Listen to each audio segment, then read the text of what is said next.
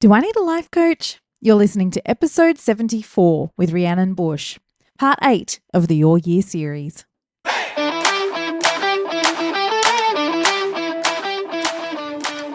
Welcome to the Do I Need a Life Coach podcast.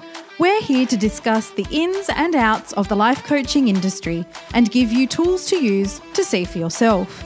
I'm your host, Rhiannon Bush, mother, management consultant, and a passionate, certified life coach.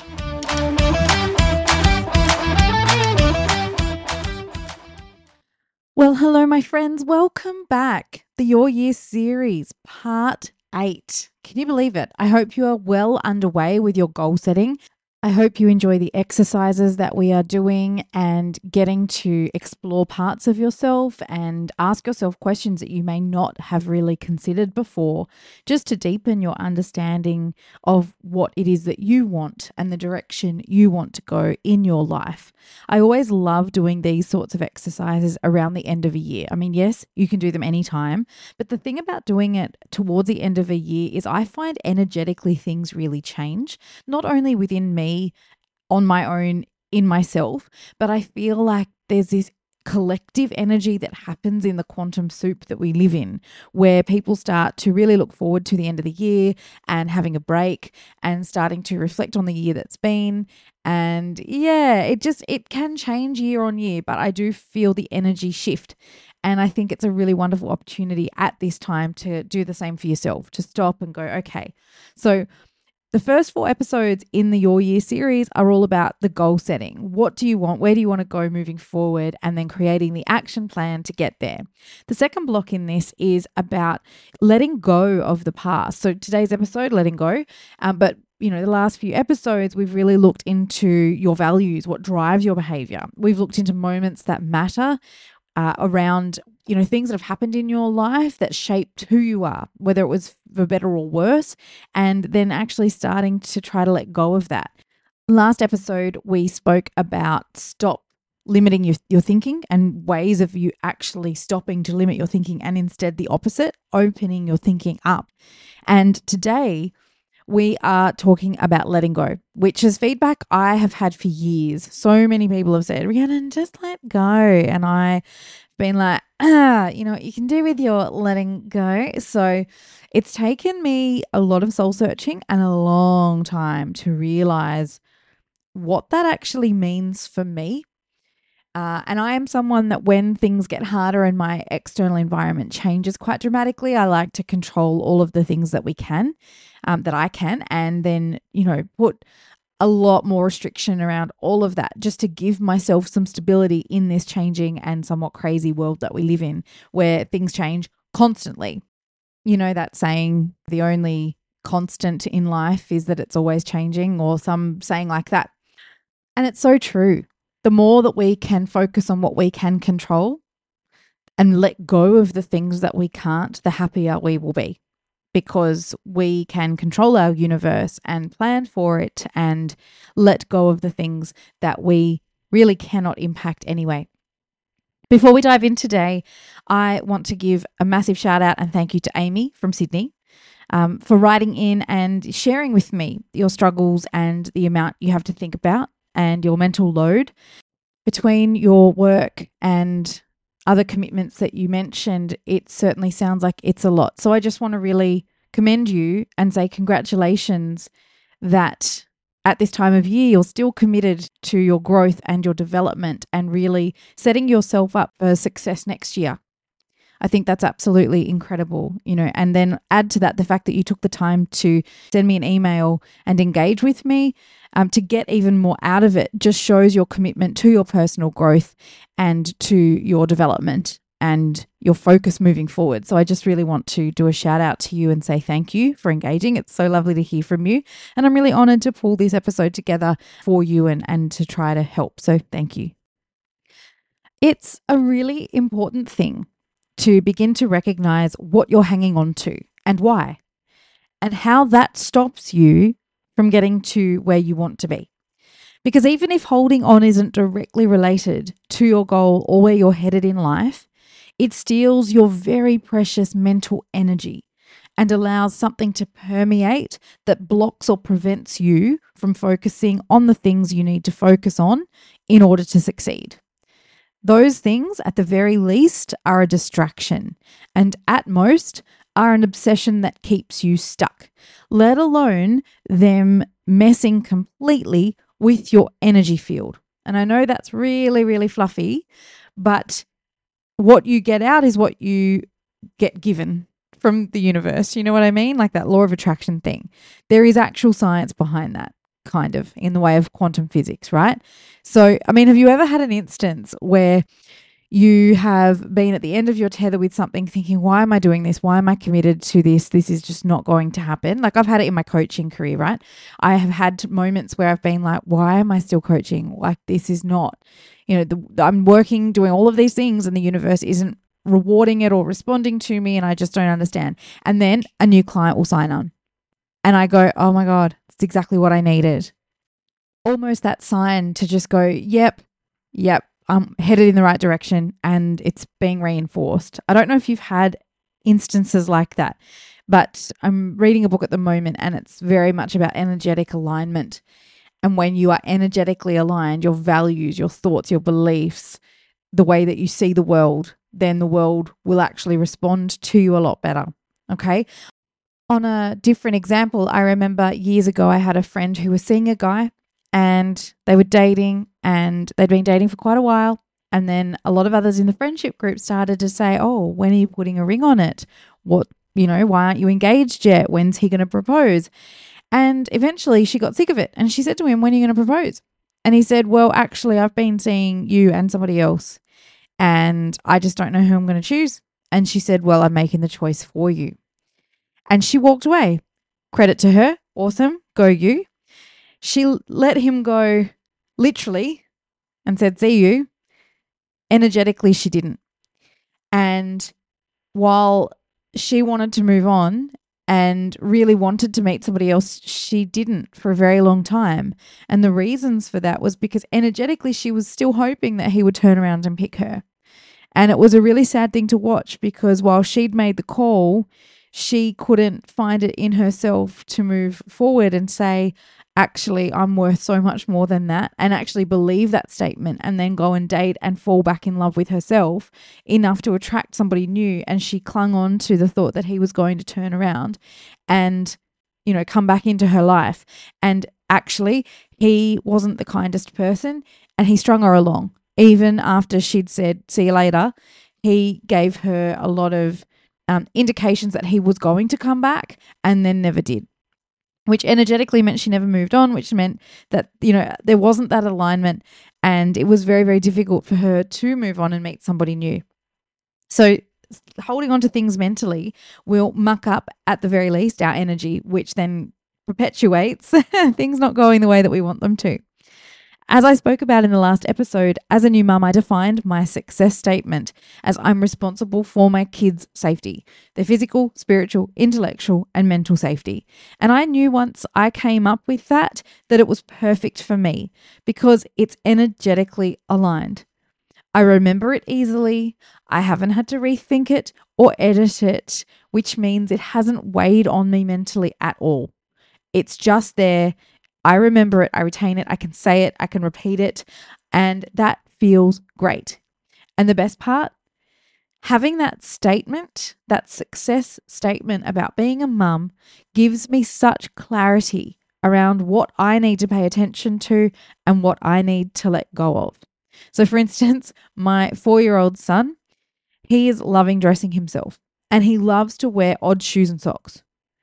While I look at him dressed that way and think, oh, you can't wear that out of the house, I get to stop and go, hang on, does that impact his safety? No, it doesn't. Any of the kinds of safety? No. So let it go. My 2.5-year-old is very, very confident in the pool. She jumps in without me paying attention or focusing on her. Is that jeopardizing her safety? Absolutely. So it's something I need to pay attention to and I need to teach her. Is TV jeopardizing their safety? Too much of it? Yes. So there are boundaries that I can put around it.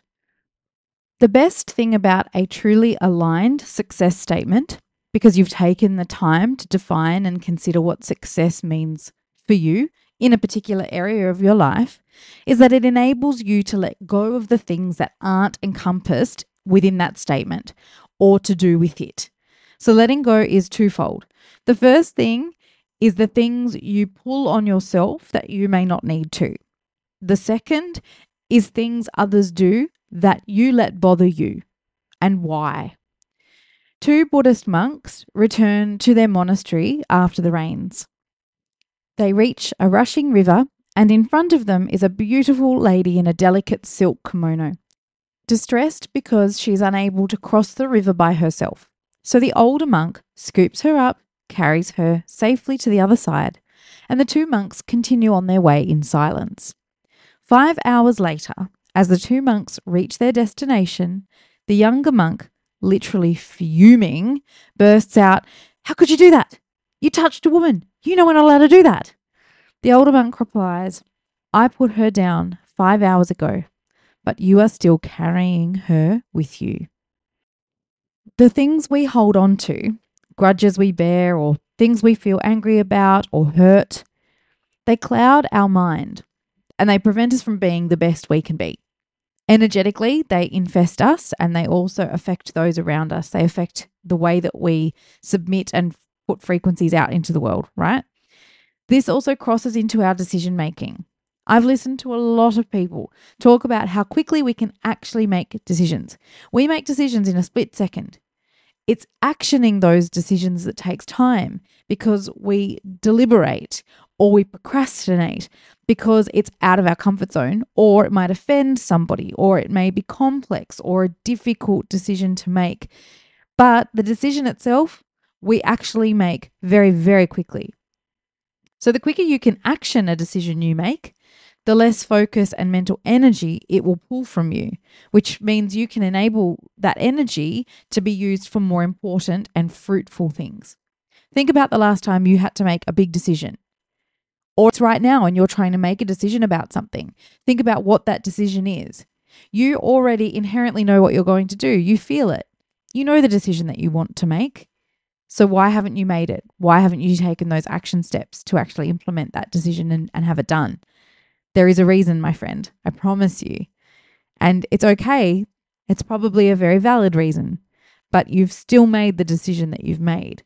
And you've made it for whatever reason you've made it. And that's okay too.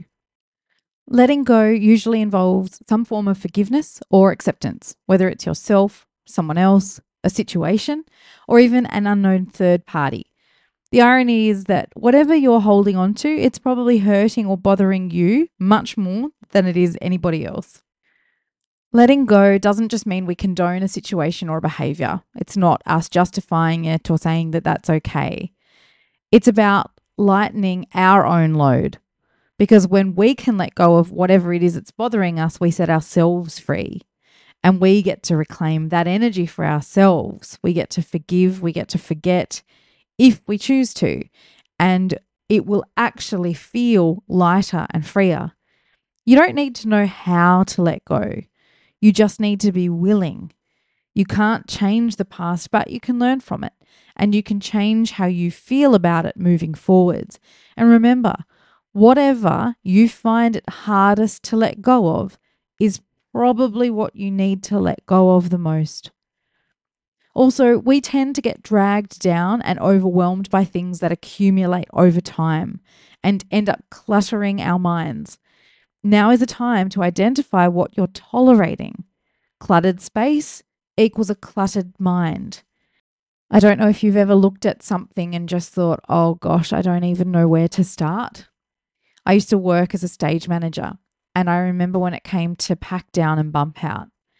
We had these incredibly elaborate sets and costumes and AV equipment and just staging, and we would have to pack it all up, and it was always just so overwhelming. Setting it up was fun because we were making it come to life, but packing it down, it was like a grieving process and it was just so overwhelming.